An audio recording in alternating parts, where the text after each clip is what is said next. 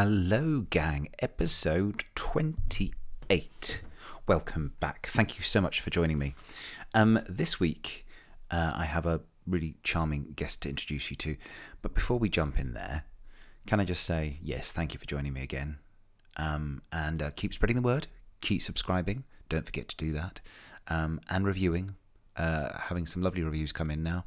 If you can jump onto iTunes and give me reviews, I would be forever grateful. And if you do leave a review, I'm sort of, well, I am going to say it. I'm going to just come out and say it. There may be gifts in store. So I'm bribing you now. But yes, I may be choosing favourite reviews to gift people. Gift to those people, I should say. So anyway. Bribery. But anyway, no, please do jump in and leave some reviews. That's great because it's really helpful to keep growing the podcast and give it I think it's the life that it deserves now. Anyway, to talk about this week, I spent a lot of this week seeing friends in shows and plays and basically just trying to avoid the news. And all the crazies on Twitter, really, it has to be said that there's been a lot of time me trying to just not look at social media, especially Twitter, because there's been a lot of, I'm just going to say lunatics, who, for various different reasons, are claiming that the end of the world is happening on Saturday. So that means this podcast is only going to get one day in the world, and then, so you best get listening. But there is some crazy... Well, they're not conspiracy theorists. Well, some of them are.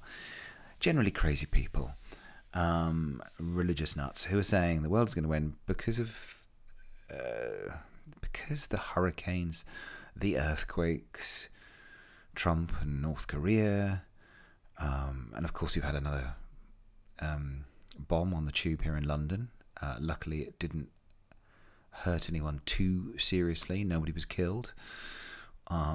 But still, it does all start to feel, there are points when you kind of think maybe it is. Why? What is going on? But my job this week is to take you away from all of that with my guest, Mr. Laurence Wensel, who is an incredibly charming man from Laredo, Texas. So, Laurence Wensel, thank you for joining me. Oh, thank you for having me. I'm glad to be here. So first and foremost, just to kind of fill in a lot about you and for my audience, and something I do with everybody is kind of start, as I always say, start at the very beginning because it's a very good place to start. Where were you born? And, I was... sorry, go ahead. No, Corin, just where were you born and your upbringing and background, really. Let's see. I was born in Laredo, Texas. In 1970. So there, I've just aged myself as well, but that's okay. Oh, it's yeah. Still young. Young. Let me see. I mostly grew up with my mother and my grandmother. My father was not really in the picture. Okay. But you couldn't have asked for, a better home or childhood. My grandmother letting me cook with her, my mom. It was just the best kind of setting for me. And actually, not only was I born, but I've been raised here. And really, the times that I've spent away, or that I've been away, have been mostly for my education and then part of my career. Okay. So it's pretty much still and you feel totally happy there. Well, and this will probably, I don't know how this will fit in later, but I'm happier now, and because in 2010, 2009 actually, I made a big mistake, and the mistake, I really wouldn't care to go into it because it is a sort of a closed chapter, but I was doing the scariest thing that any gay man would do. You go home, and going to this is a town that I both have love and disdain for. You know what I'm saying? And I love it because my family is here, and I've got some really good friends here. But there's also this sort of hate, disdain kind of thing because this is the place where I grew up and where I was bullied. Sure. As a young gay man, it was rough because I didn't fit in.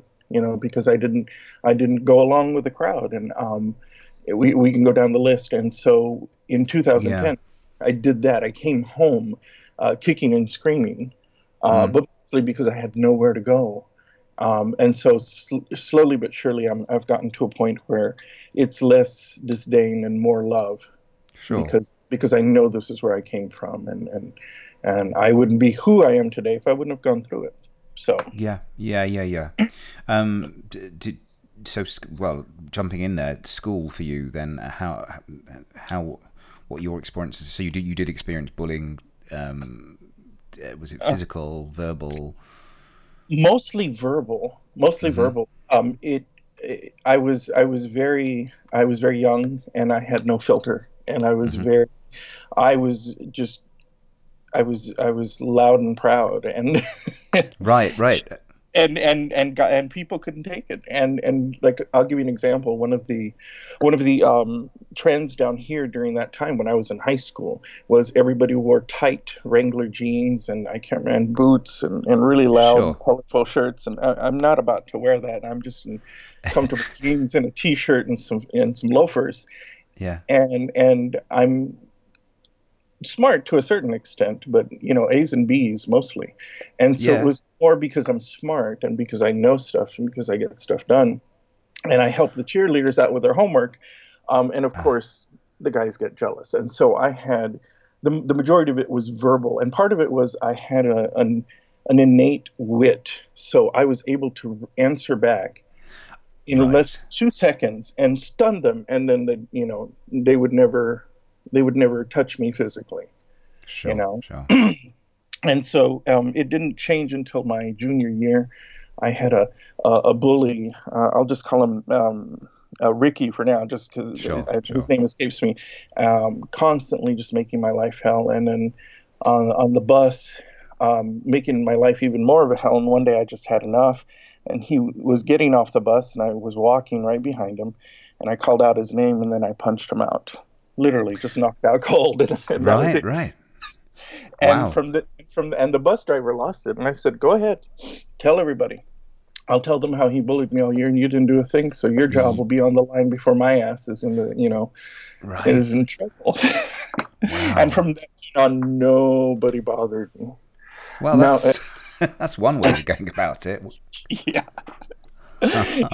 And then funny enough, and I don't know if this will fast forward too much, but I did No, run go on. into one of my bullies at a gay bar years later. I was like, oh my god. And was there a conversation about Oh, the there's a past? yes, there was. And here's what was so amazing about that conversation. Because I said, why, explain to me what in the world was going on that Yeah. you decided you're going to make my life a living hell. And his answer was this, Matt: Hmm. you were happy. I was miserable and you were happy. I could see you with your smile and glowing, and nothing could touch you. Uh-huh. And so Uh-huh. I was going to go out of my way to make you unhappy, to make you miserable. Right. And then he did the oddest. Goodness. I know. And then he did the oddest thing. He kissed me. Oh my goodness. Oh my goodness. It just wow. Yeah. And 10 years later, you're happily married, and I wouldn't have put it off the table, but uh, we wow, we that's incredible. dated for a short bit, and just probably not even a couple of weeks. But I Hmm. stopped because I found out he's married, and I was like, no, no, All like I right. was like, oh, come on, come on. Okay. Like I Okay. said, you know what? When you're divorced, you can find me, but I'm not doing Yeah. this. You're not And going to complicate my life twice. exactly. But No, it was, but goodness. that revelation was just, you get dumbstruck. You get the carpet pulled out under your feet because you think it's Sure. something big, and it was something simple. You were happy, and Yeah. that's why your life hell. Yeah. Wow. That's, I mean, what a turnaround. Um, so, as far as kind of as far as you recognizing yourself, kind of having your Mhm. finding your feet and say, or even just not even finding your feet, but actually the moment something occurring to you and saying, what was your earliest memory of going, okay, there is something here that Oh, that's tells me easy. that I'm not. That's Like some of the boys. Yeah, go on. 7 years old, and I saw Star Wars for the first time, and I saw Harrison Ford, and fell instantly in love. Everybody was focusing on Princess Leia, and she's so beautiful and she's so talented. And to her credit, she was, and loved Yeah. Carrie Fisher. But I Yes, was yes. looking at Harrison Ford at 7 years old, and I knew that I wanted to be with Harrison Ford. However, that meant, I remember thinking that in my head. I was sitting on the chair of the theater, and my arms were over the back of the front chair, and I'm Mm-hmm. watching intently. And anytime he's on, I'm just watching every single detail. And so, if he were to ever hear this, yes, Harrison Ford, you were my first crush, and you're very Brilliant. yes, Well, and that's actually, it's funny because I have a Star Wars. Well, Star Wars as well would be for me. It was Luke. It was Mark mm, Hamill at the time. I mean, uh-huh. again, I was 8 or 9 or something, I suppose. And yeah, that I think was my crush within the Star Wars genre. But Harrison Ford, does that remain with you now? Yes, yes. Yeah. Well, yes and no. I, yes, because I remember him in Star Wars. Now that Yeah. he's older, I'm like, well, I think I would have had to grown up with him. You know what I'm saying, or something. Yeah. Yeah. But still, yeah, he was my first crush, and that's when I knew He's I'm still a good. very handsome man still to this Ah, day. oh yeah, and but that's when I knew, and that something was different. That I didn't see the world the way Sure. everybody else did, and I pretty much kept it to myself until Until until I was 12, and then I told my mom, and then I went to and saw Christians because my parents were very religious at the time, a Christian psychologist, hmm and the only reason I went to the sessions wasn't for the psychotherapy or whatever. It was just so that because it was used as a bartering system. You go to the sessions, we give you freedom. okay. So Okay. so it so that's the only reason I would go, and she didn't last long with me because I wasn't listening. I was just there because I needed to be there, Sure. and then at some point it stopped, and then I came out at 17 at Christmas dinner. Oh my god. If you're gonna do it anywhere. Oh well, if And pass the bread sauce and by the way. well, my cousins were very interested in my sex life, which I'm like, why in the world? Because I don't think at that point I'd even had any. I think I'd been kissed once. I don't, Okay. and and they were just relentless, asking me, the most inappropriate questions you can ever ask a 17-year-old at Christmas dinner at the kids. Right, right. And finally, I just had enough of it, and I go, you know what? I'm gay. Merry Christmas. Now pass me the tamales. I'm freaking hungry. Excuse me. My goodness. So just going back Mhm. to being 12 and telling your mum when you were 12 is still a pretty brave move, I think, because I certainly I wasn't anywhere near that. Mhm. So I think it seems like Mhm. it was more about you weren't worried, and you were it was just the concerns of other people that were affecting you more than anything. Oh yeah. Yeah, because I was still me, and that's something that over time, even back then and now, so people sometimes struggle because they define me by that, and I'm like, no, I'm more than that, and I'm still the same person, Yeah. big-hearted and kind, and I do what I do with conviction. I just happen to be gay. That's Yeah. It's part of my hmm life, but it doesn't define every single thing that I do. You know, like, Absolutely. so. Um, though we'll come and talk. We'll get to your plays in a moment, Sure. and the audience would have heard my introduction to you, but I'm going to just go through it again because as a theatre director, you've directed 50 plays, you've written 4, you're an Uh-huh. artist photographer, Uh-huh. you're a busy man, so you don't have time to focus on just one element of your life because but it's in part of everything you do, of course. But as you Right. say, it's not the lead necessarily the leading cause at all times, shall we say? Right. I'm sorry. I have allergies in this area, and I'm still getting awake. But yeah, no, I No, no, do. no.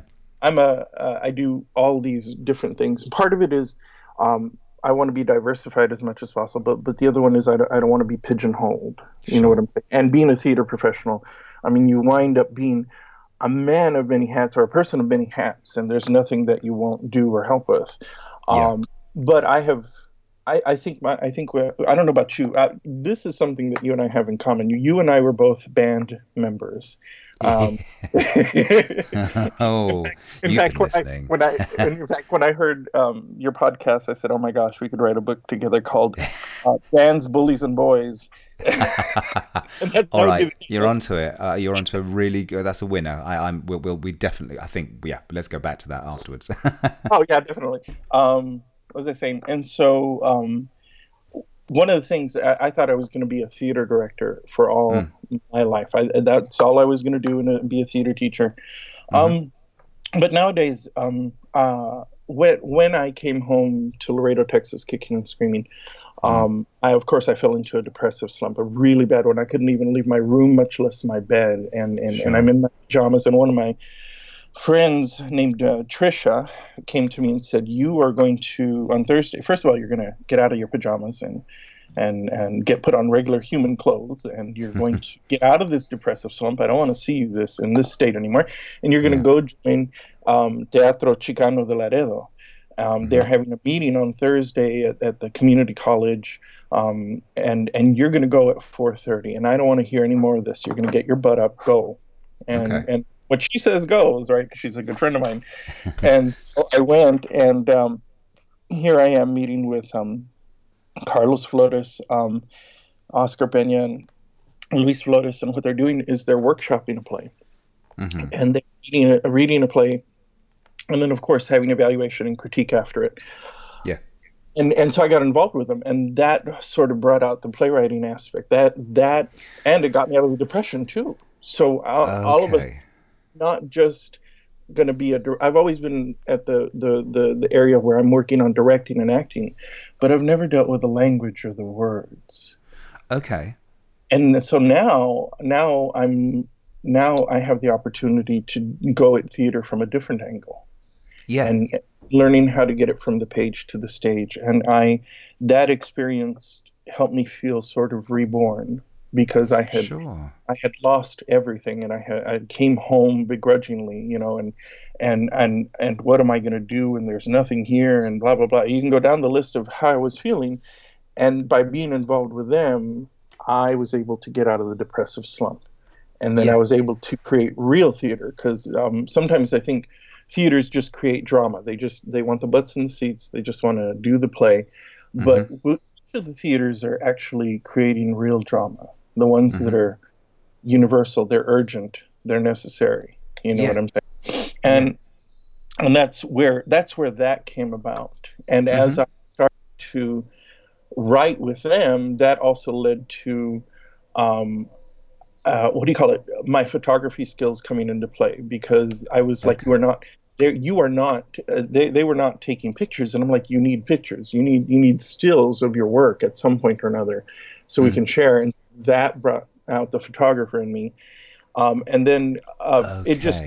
it sort of took off, and so yeah, I have X amount of plays directed, and I've had X amount of plays written, and I've got this. I do this photography thing on the side, and it's a lot of fun. It's fun, and part of it is one of my coworkers named it. He said, "You're doing what they call algorithm art." So I do have a camera either on my phone or my 35 millimeter, and I capture the shot that I want or need. Yeah. And then using a variety of apps, I'm going to change the color, the texture, anything to whatever. And then what you see on there is, of course, a digitally altered image, Yeah. to a certain extent. And I did it for fun. I did it out of the goodness of my heart. And then a friend of mine says, "Hey, I want your art on my wall." Or I have a drag Oh, queen friend, okay. the infamous Crystal Vapors, who says, "I have a photo, and it's a great photo, but it's with awful lighting. Fix it for me." And I'm like, "Yeah, send it to me." Okay. And Yes, and I think I've seen. I think that I have. I think I've seen that picture then actually. uh-huh, yeah. And so anytime she has a photo, or she needs something fixed or enhanced or just made to look good, she'll send it to me. And I It's do great it to hear. because I love her. I love her so much. In fact, she said, "Oh, you can't photo anybody else." Ah, you're assigned for life. Yes. So Yeah, so no, yeah. Go ahead. I'm going to say at the end, I'd like to give you a chance to, before we sign off later, is to give all the details so people can actually go and have a look at your photography and your art. So we'll give all those details. And I was just remember because I just quickly flicked onto your. I'm looking at your Redbubble page and the "Don't Let Me Go" picture, which is a platform and train track, and that for some reason that particularly grabs my. I'm a bit obsessed with trains. That sounds terrible. I am a little bit obsessed with trains. Not on the most geeky. I don't care about the numbers. It's not what they're made of. I just like the sound and smell of trains, if that means anything to anybody. But anyway, so I think that's why it appeals to me. Would you like to hear a little bit of story behind that one? Just yes, I would. I would actually, please. Okay, so that one is a picture that I took. It's actually in Bochum, Germany.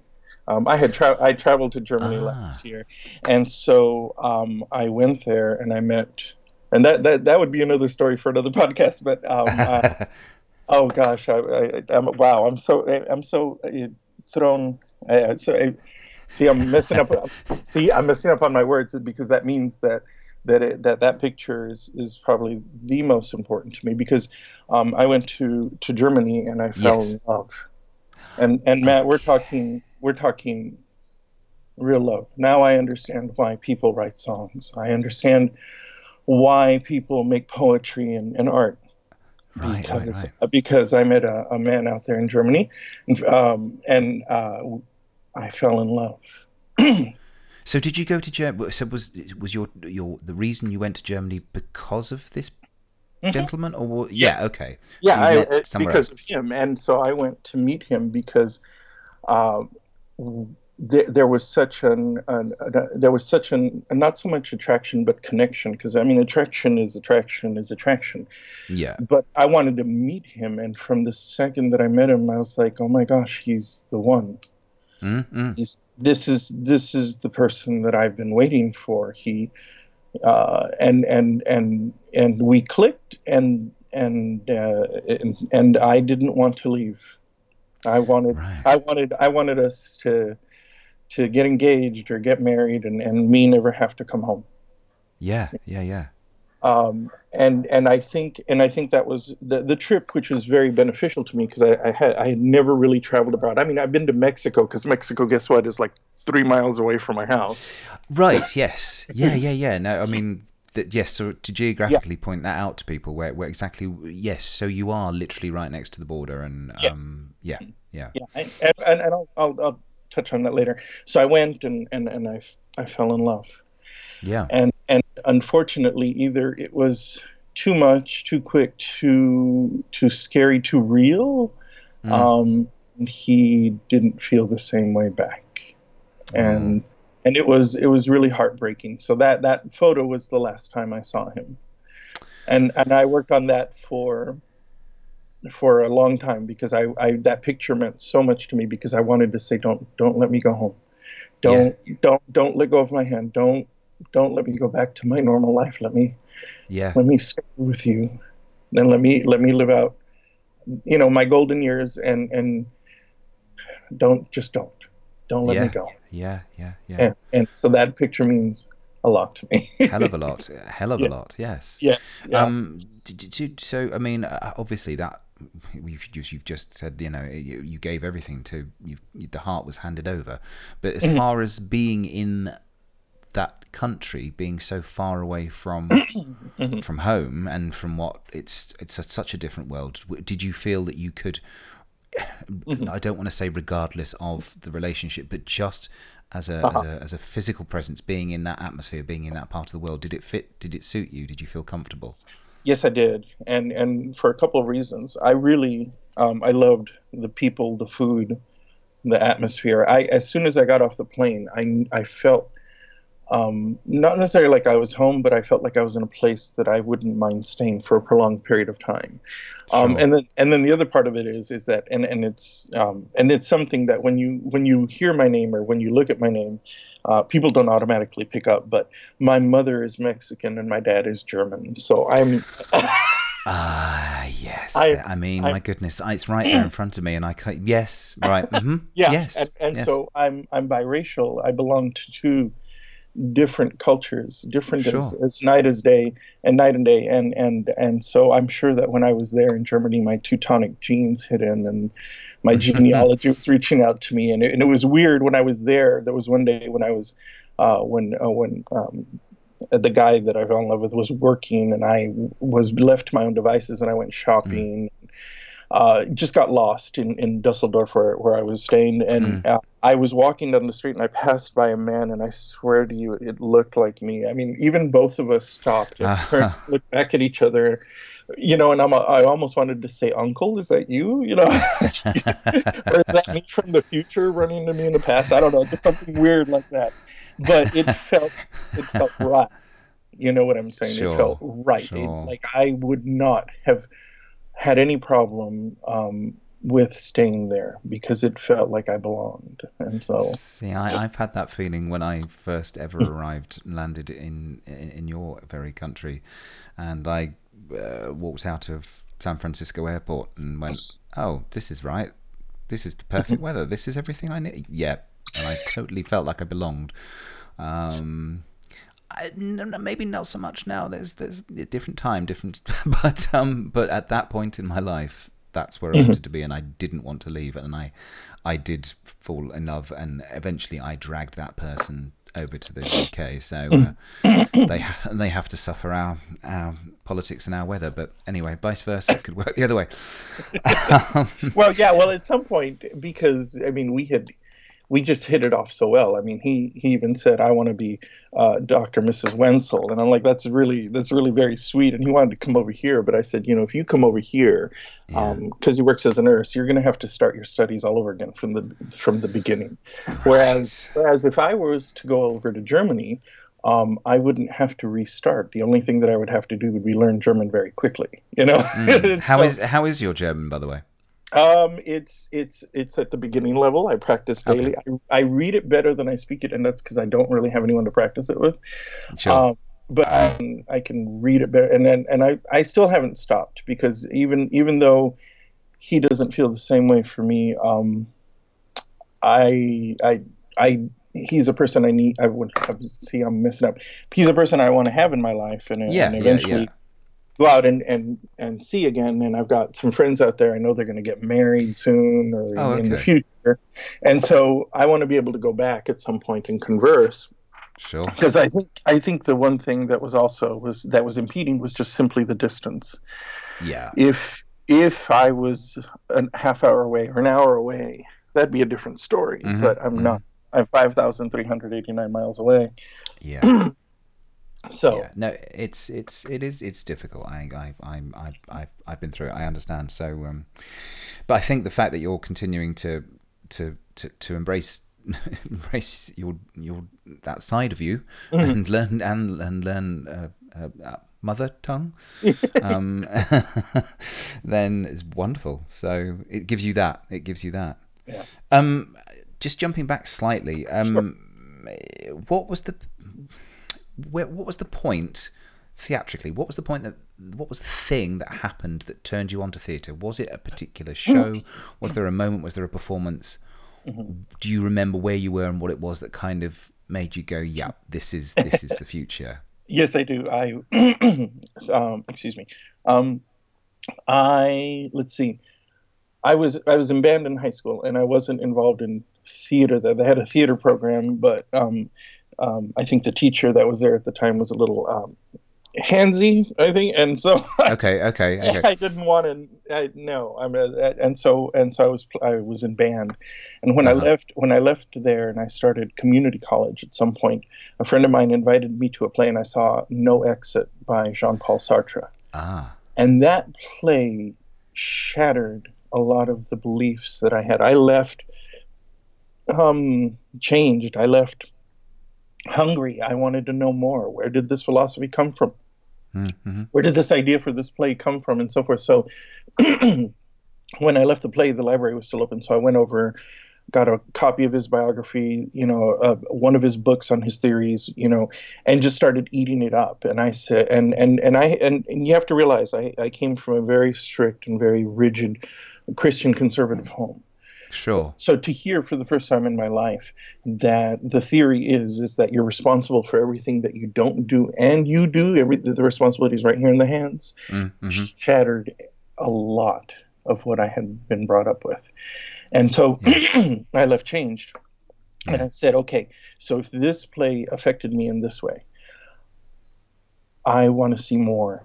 And, Yeah, of course. and I want my field to be in this, because if that play changed me so much, then what other plays are out there that are going to affect me or change me, or even my audiences as well? And Yeah. I want to study this. This is what I want my field to be, and I can do this, you know? So you started consuming reading plays as much as even seeing plays as well then? Yeah, exactly. See, anything I could get my hands on, and getting out of here. And then I applied to Texas State University, San Marcos, and was accepted to the BFA program, Bachelor of Fine Arts. Yeah. And eventually I had to choose, what do you call it, a career path. Yeah. And so I was in a directing class, and my teacher, Dr. Sodders, said, "Hey, I really liked your 10-minute scene. Have you ever thought of going into the directing program?" And that recognition, that support from him, led me down to the path of directing plays Sure. from that point on. And I it's something that I really do enjoy. I do, because I try my hardest. I know you've probably come across this. When you have a director, you either get a dictator or get a do nothing. Yeah. I mean, yeah. And so I always try to find that balance of right in between, because I don't want to be a dictator, and I Yeah. want to be a do nothing. I want to be right, and I want to be a director, which is right in the middle. And sometimes I have to say, sorry, this is the way it has to be because of. Of course. Well, somebody has to make there's a time limit to everything, to every project, and decisions have to be made, and that completely. But I totally appreciate and come and work in the UK, please. Oh, yes. I totally want to have directors who that there's an open, that there is time for discussion, but but at the same time you feel you have faith that ultimately they've got it, and they've got your back, and they've got their own back, and they'll do the best they can for the project. But there isn't just an open book, and I've had both. I've had very much the dictator thing. I mean, in any job, you don't want that. Well, no, whatever you do, but no, you wouldn't, because by being a dictator, you kill creativity, and then by being a do nothing, you get nothing done. And so, one of the greatest compliments I ever got from somebody was like, "When is your next play? Because I want to be able to work with you." And I was like, "Wow, where is this coming from? Thank you so much." Sure, And she said, sure. "Oh, I was with such and such company, and it was just a disastrous experience. I've never been yelled at so much in my life." And I was like, "Well, that happens, unfortunately." And I'm not going to yell at you, because that's just, yelling is a one-note song. Completely. But I will, I'm glad that you are excited about coming to work with me, and not just because she had heard my name, but because other actors were like, "No, you need to go work with him." That's the best recommendation you can have, is other actors saying, yeah, that's the person to work with, because we all end up trusting each other, and everybody listens and everybody talks, and that's at great. the end of the day, we still have a unified goal. You know what I'm saying? And we're working towards that goal. But what we do today is flexible, and not only that, like I told him, you got to do it with heart. And if you're not going to do it with heart, you're in the wrong place.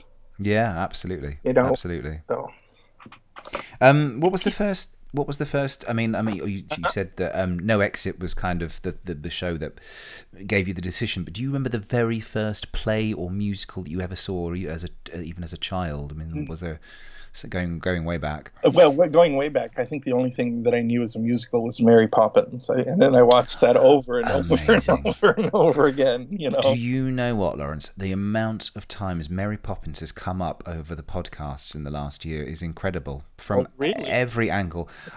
Well, it's for me, it was that I was seeing a child psychologist, and they essentially encouraged me to be Mary Poppins in the room with them, Hmm. and I fully embraced that. Hmm. And the idea of being able to escape, to fly, and to do good Hmm. was the thing. But then other people have talked about her being. I mean, from every angle. I spoke to Tempest de Jour from RuPaul's Drag Hmm. Race Hmm. about it, and same thing. It came up then that the idea of Mary Poppins, just this sort of like some people may have said she was a dictator herself, maybe, but Hmm. anyway, is that it's just the fact that that so many of us have seen it. And did it affect you anyway, or did you just kind of saw it and it was fun and you kind of moved on? And No, does it have any resonance with you later in life? Is just, I think, the question I'm trying to ask you. see. Um, yes, because oh gosh, I don't know about resonance, but it just maybe it just stayed with me because I knew all the songs forwards and backwards. And then at some point I saw too much of it because like I think the onset of the Disney Channel we just played it way too much. But now Yeah. as I'm older, I'm like, wow, I really miss. I need to go. I need to sit down and watch Mary Poppins. I don't know if it was just an identity thing or if it was the idea or I don't. Or it was just pure entertainment. I mean, Pure, yeah. yeah, pure entertainment, and just loved it because it was so magical, Yeah. and I had never seen anything like that. I think, um, yeah, I think that's my answer. Right. No, it's good. It's good. To give us your top three plays that you'd like to do again, Oh just yeah, because. Scorched by Waji Muwad, and then Yes. the Alice in Wonderland, the version by Christopher Hampton, and then the Tibetan Book of the Dead by Jean Claude Van Italier. Those would be my Yes. three. Yeah. Wonderful. Wonderful. Just because Hmm. computers and Skypes are still playing up. Anyway, that's wonderful. Thank you. If you were to name two plays that you've directed so far as your favourites, I know it's very difficult. It's like Sophie's Choice, but Uh-huh. what would be the two shows that you've directed that are your favourites, and why? Oh, I'll give you the first one because that one it's right on the tip of my tongue. For my master's thesis, my creative master thesis, Mm-hmm.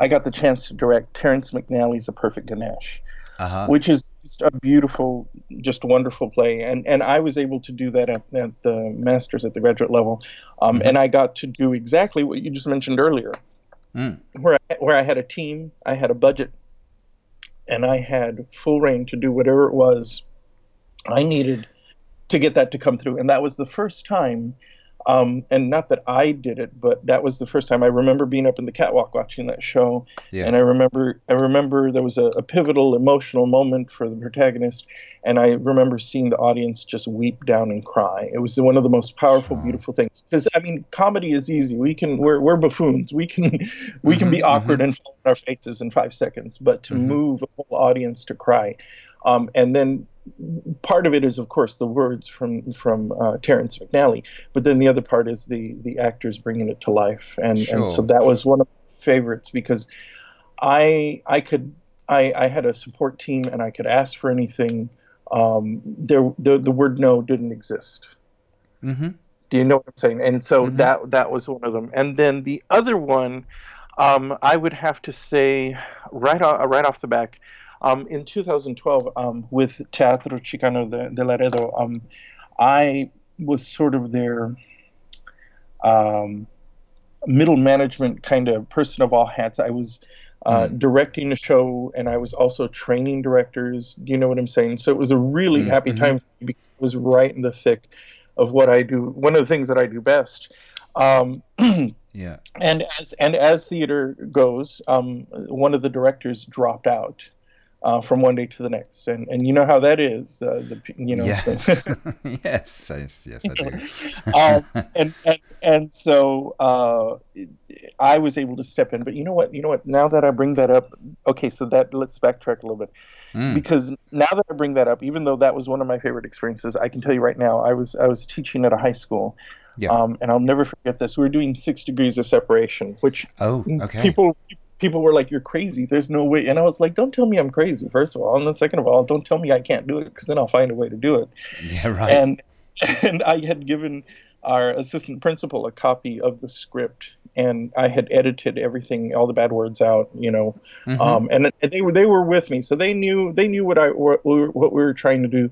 But at the same time, my kids really were hungering for really something with meat, something with substance. Yeah. And one of our lead actors, who was playing Louisa, got in trouble and was taken out of the school from one day to the next. And Okay. I was, oh my gosh, what are we going to do? What What? Yeah. what in the world?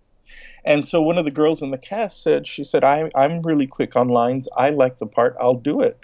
And I looked at Mm. her and I said, do you mean to tell me that in 2 weeks you're going to be able to learn the line? She goes, yeah, I can do it. Don't worry. Mm-hmm. Mm-hmm. And so we put her in the show, and of course the show was a total success. But even more so, that girl didn't lose one of her lines at all. She Wow. knew that backwards and forwards. And I think, and I would and I would so I'm going to add that to the list, because Yeah.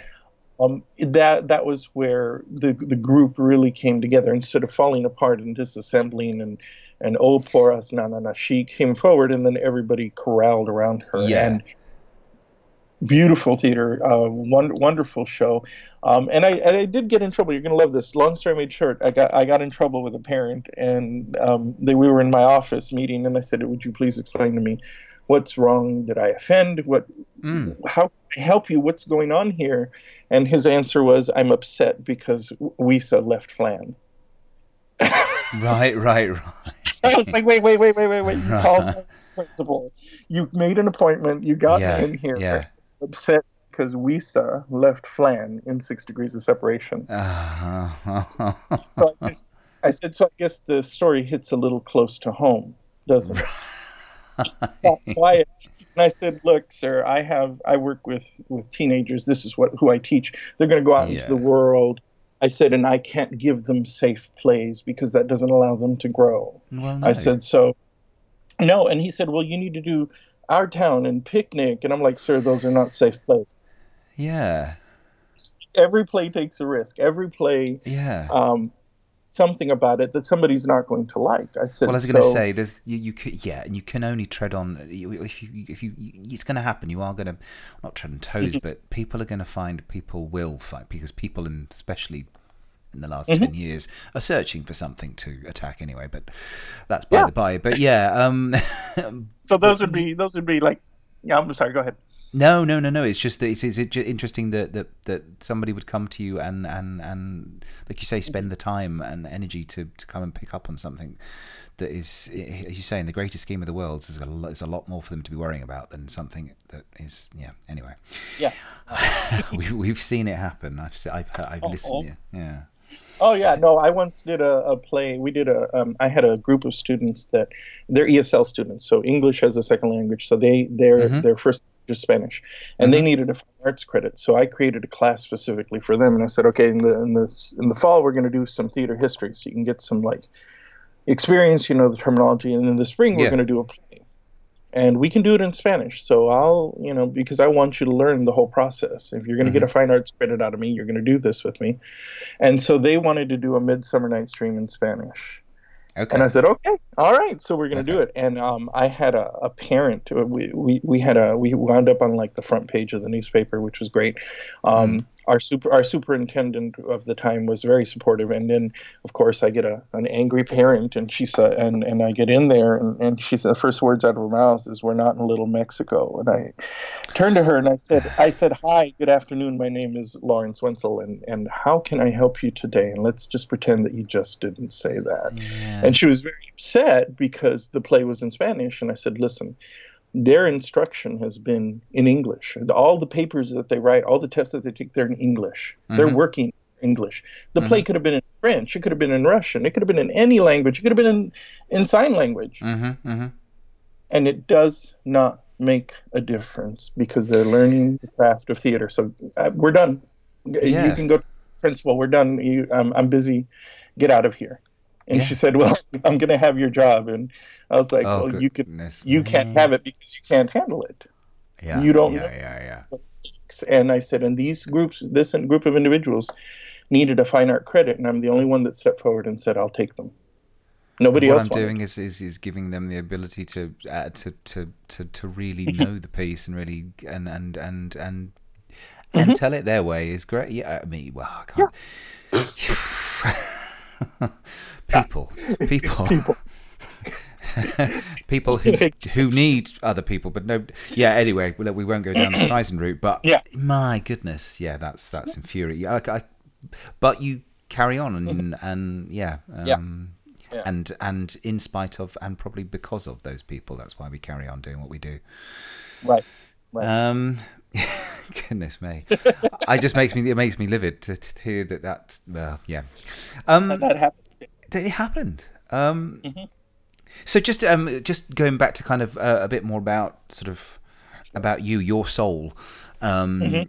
For you, and I'm saying growing up, I mean as a child, but as a teenager and into 20s even, did you have any, for want of better description, gay heroes in theatre, music, television or film that kind of were guiding lights to you, that were inspirations or just gave you a model to follow? The one thing that stands out is Harvey Firestein's Torch Song trilogy. Yes. That was the very first movie where I saw myself as a gay man, as a human, not being shown like as a predator like you are in the movies, or a tragic Yeah. character who falls to death or Yeah. disease or whatever. And that was the one that sets apart. I have a what do you call it, a hardbound version here in my what do you call it, in my library. It's very Okay. tragic to me because one day I do want to meet him and say, please sign the book. You have no idea how much you inspired this young little gay boy to keep going and to fight for, to stand up for who I am and what I want, Sure. regardless of whether I'm gay or not. Just you inspired me. That story, even though I'm not a drag queen, um, your story inspired me a lot because the fights that he would have with his mother mirrored a lot of the fights that I would have with mine.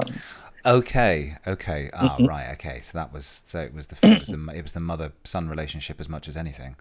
Yeah, more than anything else, that was the one thing. What do you call it? That really stood out and stayed with me. Yeah, yeah. Yeah. He did acknowledge my existence recently in a tweet that I was talking to Tempest about. We talked about favourite shows, plays, Lacage, etc. Torch Song Trilogy came up, and then in somebody mentioned it and said, I really enjoyed hearing you talk about it. And in the tweet, I said it's one of the best plays ever written. And then he liked a tweet, and I thought he doesn't do much liking, and he doesn't follow anyone. So I was acknowledged by, and that's ridiculous. I got so excited, but yeah, completely that play and the film. I did get to play Arnold. I was far too young. I was in my 20s when I did it. I did it in the Edinburgh Festival, and I was too young. But it's still just a wonderful experience and just a beautifully written piece. And it's full 3.5 hours or whatever it is as a play. It is. It is. It's a long one, but yeah, okay. That's so Harvey. Anybody else that's sort of in music or anywhere else in the arts? No, can I tell you that really didn't happen until if there was anybody in music that I really connected with was Annie Lennox. There was something about her voice and her music that it was way ahead of its time. And of course, I followed Erasure a lot. But can I tell you one of the ones that stands out now? One of the ones that really touched my heart in all the right places was the singer John Grant. Oh yes. Oh my God! I'm like, I've been waiting for you since my 20s. If you know what I'm saying, like he had that one song, Glacier. Glacier. That and that one was actually how I started. I borrowed a line from Glacier because that's how I started my commencement speech when I got my MFA in creative writing. Okay. because he put into words exactly what it was that I was going. I couldn't put it into words. It just hurt too much, you know. Yeah. And when I heard that, not only did I break down and cried, but then of course, I learned all the lyrics, and then when we got up, and it was too funny because my last name is Wensel, so I'm always the last one. It's just a given. Yeah. And when they called out for the commencement addresses or our addresses to the public when they were conferring our degrees, they called my name first because my wonderful mentor, Deborah Bevort, Yeah. was the first one up there, and so I was first on her list. And I was like, "What do you mean they called my name? I'm never first, you know? I get up there."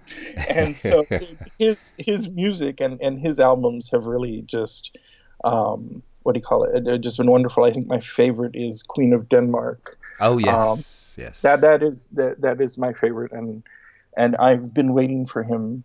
And I don't mean that in a bad way. I've just been waiting my whole life for No, someone like, completely. you know. He was interviewed on a podcast that I've been listening to, in a UK podcast by Mhm, a UK singer called Will Young, and mhm, he's a wonderful. He's a clever, quite. I suppose there's a lot of, yeah, you say there's a lot of interest, a lot of darkness there as well, but that's part of mhm. the fascination, I think, for me with him. And but very funny, and yeah, the songs, the beauty, and as you say, Glacier. For anybody, for dear listeners, if you haven't ever Mhm. heard John Grant, I'm sure lots of people have, but go and start if you haven't. That's the place to start. Is Yeah. Glacier, I would say. Mhm. Very, very And, and, moving. and I was going to say, don't get me wrong. I mean, of course, I mean, my first my first cassette was True Blue by Madonna and Dead or Alive's Youthquake. You know what I'm saying? There Like, you go. There you go. you know, those are the ones that those were my first cassettes, Yeah. and I grew up with them. But I never felt that someone was writing so much about like the experience that Sure. I was To going you, through. yeah, or with you, Yeah, rather. or with yeah, Yeah. and Um, yeah, no, wonderful. Just to go back to your plays as well. sure. Um, so all of them seem to, from just what I've read, that seem to have an LGBTQ theme. Yeah. Is that would I be right in thinking that? Yes, that is true. I Yeah, want to include that because I mean, I'm a gay man, so I'm going to write about my experiences. There's exactly. one I need to send you one. It's the most recent one that I've written. Mm. Am I allowed? Am I allowed? What words am I not allowed to say? Because the title. You can say absolutely anything you want to. We have a So we have a explicit rating, so it's all fine. right. So the title of the most recent play that I wrote is called "The Ballad of the Big Dicked Bottom." just Excellent. and just the title alone, my friend was That like, is. "Oh my gosh! Like, where did this come from?" And You've I got gave to him a send it copy. over. You have to send it Oh yeah, over. no. Oh no, Yeah, I will. I yeah, will. I yeah. definitely will. And I sent it to my mentor, and he's my harshest critic. Mm, mm. He's the one that comes down hard. And for the first time in my early young career playwright life, he had nothing but praise. And he said, "Where did this come from?" And I said, "Well, first of all, when I was in the program for the MFA, I felt like I was writing, I felt like I was writing to my teachers. Oh God, I hope that doesn't sound bad, but it was just the process. But now that I can write pretty much what I want, Yeah, I'm pretty much left to my own devices. yeah. There was a story inside of me that had to come out, and that story, it's about three gay roommates. And I told him, I said, that play is actually probably act two, and I need to write act one. Mm-hmm. And it'll be a full-length play because there's enough story in there between the three of them. And it is slightly biographically based. What I tell I people was is going I to usually, ask if it was, yeah, if this was yeah, you. yeah. And so and what I tell people is I usually take a really small grain of truth, but then I build a whole fictional thing out of it. Because Mm-hmm. if I true to life, first of all, it'd be boring, and then second of all, it'd be documentary theater, which I'm not doing. And so Yeah, there's an essential truth somewhere hidden within there, and then everything around it, the words, the actions, the decisions, are they're pretty fictional, which yeah. makes it even more powerful. And so that was when I was younger, I did live with two other roommates, and we were as different as night and day. If Mm-hmm. I was the Dorothy, and my other two roommates were the Blanche and the Rose. If from like Golden Girls kind of thing. But Yes. when I wrote this, I'm like, okay, I don't want to make it sound like Golden Girls, but when I wrote this, I just went with it, and it actually, it had been shelved in my book, and then I was like. I was looking through and I'm like, wait, why did I stop writing this? Wait, I know the answer. I Mm. know how to finish this. And in that weekend, I was able to fashion it out. And my friend was like, my friend, my mentor was like, this is going to be hard to get published. And I mean, not published, but produced. And I said, yes, I Mm. know. I don't care because sooner or later someone's going to find it. And I'm going to put it out there and then it'll happen Yeah, and it'll be one. yes, absolutely. And if yeah, and as you say, we can only spend so much time kind of adhering to other people's rules and regulations and well, if we yeah, Yeah. I half the stuff I do I wouldn't ever have done because yeah, you just have to get on with it and somebody will find it and somebody will or you'll Well, find a way to make right. it happen. And I was going to say that there's one, and I have to give them a shout out because the list that I subscribe to is playsubmissionshelper.com. Right, That's the okay. one that I look up to, and so I check it, once a month. Mhm. And then of course I see if anything fits or if I have a chance, and I send them out monthly. And I've gotten scores of rejections, but then again, I've also gotten scores of silence, and Yeah, you yeah, know, no, yeah, of course. yeah, and then every once in a while, I'll get somebody who actually. It appears that they're writing an actual letter to me. Thank you for the Mm. submission. Sorry, Yeah. it make and whether it's true or not, at least I'm getting a response back, and that's the challenge is the fact that I have to keep writing and I have to keep submitting, and Yeah. I mean, this that's is the same thing for. I think. I mean, you're. It's the same as you know from dealing with actors. It's the same thing for every. You know, that you keep going, and there will be a lot of Mhm, silence or no thank yous, or if you're lucky if you get the no thank you, mhm, but you keep going, and that's one thing actually I was going to say to you because I've been kind of trying to get him to give not I don't this isn't an advice column but just to mhm. for listeners who are starting out on a new venture, whether they're younger, older, whatever age they are, if they're what piece of advice would you give to somebody who was thinking about going into your world, into theatre, Uh, directing, and perhaps playwriting? What would be uh, kind of a gift uh-huh. to give those people? Well, I mean, I'm going to piggyback off what we just said. Number one, don't give up. You Yeah. you you have to keep submitting. You have to. There's not.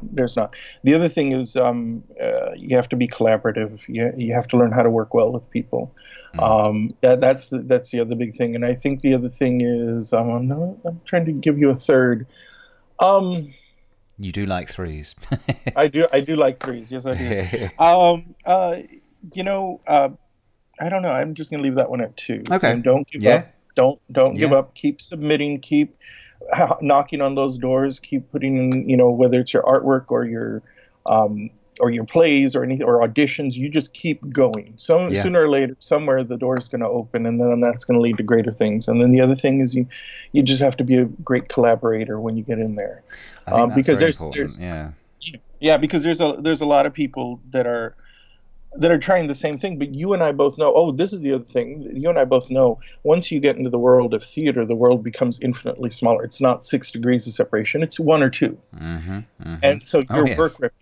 your work reputation, they're going to call back. The people are going to talk, and Mm-hmm. so you need to put your best foot forward, and and Absolutely. and be a solution seeker, and work well because the world gets infinitely smaller, and so you want to do the best work, the good work, put your best foot forward, be a solution seeker, and then model that for other people, because ultimately, like sometimes I work with actors, and like things happen, things fall, things tear, things break, Mm. and they're so afraid to fix it in character, or they're afraid to take a. And I'm like, it is all right if it's not Mm-hmm. where it's supposed to be. Get the proper wherever it needs to be. Like I believe and trust in you, and so I want you to get the lines. I want you to get the entrances and exits. If the journey that when you're on the stage changes, as long as it fits within whatever we're trying to do, Yeah. I'm not gonna be worried. And Yeah. so a lot of times, they wind up. Yeah, I mean, they come in scared, but they walk out confident. So Sure. that's a good thing. I think that's So. interesting you saying, I think this is something, a rule that can apply. I mean, this is not just to actors, this is to everybody in life. If is to be a solution seeker. I think that's how you phrased Mhm. it. And I think that's a way to approach life, a very healthy way to approach life, Yeah. and career, and whatever it is you do. So, Mhm. so no, that's so good. Thank you. Well done. I like that one. I'm going to use it. I'm going to use it. I always Yay. nicking things from people. Uh, So now, mhm. we did talk before we started officially running, Mhm. about your love of Doctor Who. Let's go there. Let's go there briefly, because just Yeah. you were telling me that your first Doctor was Was actually Tom Baker, Tom and Baker. because I would see him on Sunday nights, I would see the half-hour show, and then of course they would stop at a very climactic point, and I'd have to wait till the next week. I think the first time I ever cried for a character was even later on with number 5 when Adric died, and so I I followed it. That was my first experience, and then I think I'd mentioned earlier that I was really upset with the movie, even though I love Paul McGann and he's so talented Yes. and he deserves a series of his own. He does. Yes. Um, what they did with the movie, I left. I was like, nope, nope. I Yeah. can do this. They broke some canon rules. I'm done. Yeah. And then they had the revamp, and my friend was like, you need to check it out. It looks really good. And then from then I was hooked. And then Yeah. of course David Tennant took over for Christopher Eccleston, and Yes. And this is where, dear audience, I've learned that Laurence is a very big fan of Mr. David Tennant, and we were discussing which doctors we found the most attractive. But we're all very happy with the fact that we have a female doctor ahead of us, and that's something to look forward to. And who knows, David may reappear again at some point. yes. Well, and look. Can I tell you that one of the reasons that I really fell in love with him was not just because of Doctor Who, but because of the performance that he did in Hamlet, the one Ah, right, yes. that that one that was put to film with what's the other actor's name? Oh, goodness, I know. Yes, I know. We the production you're talking about. I want to say Jean-Luc Picard, though I can it's not his name. That would be wonderful. Yeah. But yes, Yeah, but it doesn't matter. The one that he did for the BBC yes, that yes, copy yes, of was just amazing. yeah, I would have I don't know what I would have given just to see it yeah. in person. Right. There we go with Patrick Stewart. There you go. Yes, Um yes, I was about to and say there was a Star Trek connection there. yeah, yeah. And I always, whenever if I ever cover that with my students, that's the one we watch. We don't watch the old one. We Uh don't huh. watch. We'll look at the Mel Gibson one because there's some good things there. But when he But did the "To Be or Not to Be" speech, mm-hmm. and And that's where your the love, where it began. yeah, that's right there. That "To Be or Not to Be" speech, and I Wow. wanted to follow Hamlet around the castle, and so And there's see another, that. and the side story that you could have created for yourself there. Yeah, exactly. So just to before we disappear, is so obviously Doctor Who, David Tennant. Are you would you class yourself as an Anglophile? Are you interested in British culture a lot? Yes, because you know what, it was we had before the onset of cable and everything else. I would watch BBC on the PBS channel on Sunday nights. Mm-hmm. I mean, that's the first time. Like for example, everybody knows Mr. Bean, but I'm like, that's not Mr. Bean. That's Blackadder. And Yes. oh my God, I loved Blackadder. I would I have the collection here in my room, and I love watching. I never laughed so hard in my life, Yes. and so with that exposure on a Sunday night, whether it was Masterpiece Theater, or it was Doctor Who, it was Uh huh. Blackadder, whatever it was that they did on Sunday nights, and even then, like I totally fell in love with Absolutely Fabulous. Sweet Jesus, Yes. it just French and Saunders, sweet good, like oh my Oh, God, I remember when I first watched the show, I was like, "Are they drag queens?" Like it was whatever. But then I just got hooked instantly yeah. within the first 5 minutes, and then of course I watched it religiously. So I tend to have Yeah, I do. I do like a And lot you of can probably British quote culture. it at any given time. Yes. In a bar, and yeah, I'm sure it's used. It's used. We all use. Well, people of gentlemen of a certain age do use do we? I certainly do. I've been told off Yeah. before for referring to people as sweetie a little bit too often, and people say, "Come on, that was a long time ago now, old man." And yeah, Wow. no, it's still I still love it. Did you see the film? Did you enjoy the film? Yeah, yes and no. It was mixed. I thought it was like in another 30 minutes. Right. You know what I'm saying? It felt too quick to whatever. And I who am I to know? I'm not the writer of the producer, but when I watched it, it was like an hour and a half, Yeah, and I was like, yeah. it should have been almost 2 hours, and there could have been Oh no, you wanted more. more. But That's the good thing. If you want more, rather than if you left yeah, wanting yeah, more, it's yeah. always going to be So, good, but isn't it? yeah, exactly. But yeah, it's yeah. I enjoyed the movie. I just wanted there to be more. I felt Yeah, like it was lacking 20, 30 minutes. yeah. So Like Jennifer, somebody if you're had. listening, there is still room for another extra half-hour episode. The continuing the bit of the story that we want that we didn't have that time. So because I'm sure There she's you an go. avid listener. Um, Yes. now to before we deal with all your social media bits and pieces so people can find you, I'm going to do, and you may have heard I've done with other people, and it's proved to be, and I've stolen it from the actors inside the actors studio, which is really naughty, but people have commented a lot. So I'm going to give you just a few of the final questions from inside the actor Oh, studio, if you I don't love mind. those questions. Go ahead. All So right. starting with your favourite word. Oh my gosh, my favorite word. I know it's Falderall. 9 o'clock on a Sunday morning for you, but Yeah, 10 o'clock. falderall. That's my Right. favorite. Falderall is Okay. Okay. yeah. I can't And remember where I picked it up. I think I just was did. watching, I don't know, falderall, and Yeah. and I Yeah. usually tell people, what is this falderall? And then they have to go look it up, and I'm just like, oh my gosh, like, I heard that and word that, in Tales of the City. There you go. yeah, I think That's I heard it on, what's that show, Frasier, uh huh. falderall, Yeah. and it just stayed with. That's my No, and favorite it's, it's word. it's good, it's good and it rolls off the tongue well. So what's your least favourite word? Um, oh gosh, my least favorite word would be any slur, Mm. any racial slur, Mm-hmm. any words. It grates on me badly. Mm-mm. I and it just does. Sure. No, I'm totally with you there. It's yeah, Yeah. yeah, yes. Mean, and ugly words. Yeah. Oh, Um, yeah. favorite, and you can go to town now. Favorite curse Oh, word. favorite first word. Curse word. First. Oh, my favorite curse word. Oh Yeah. my goodness. It would have to be. I'm sorry. It would just.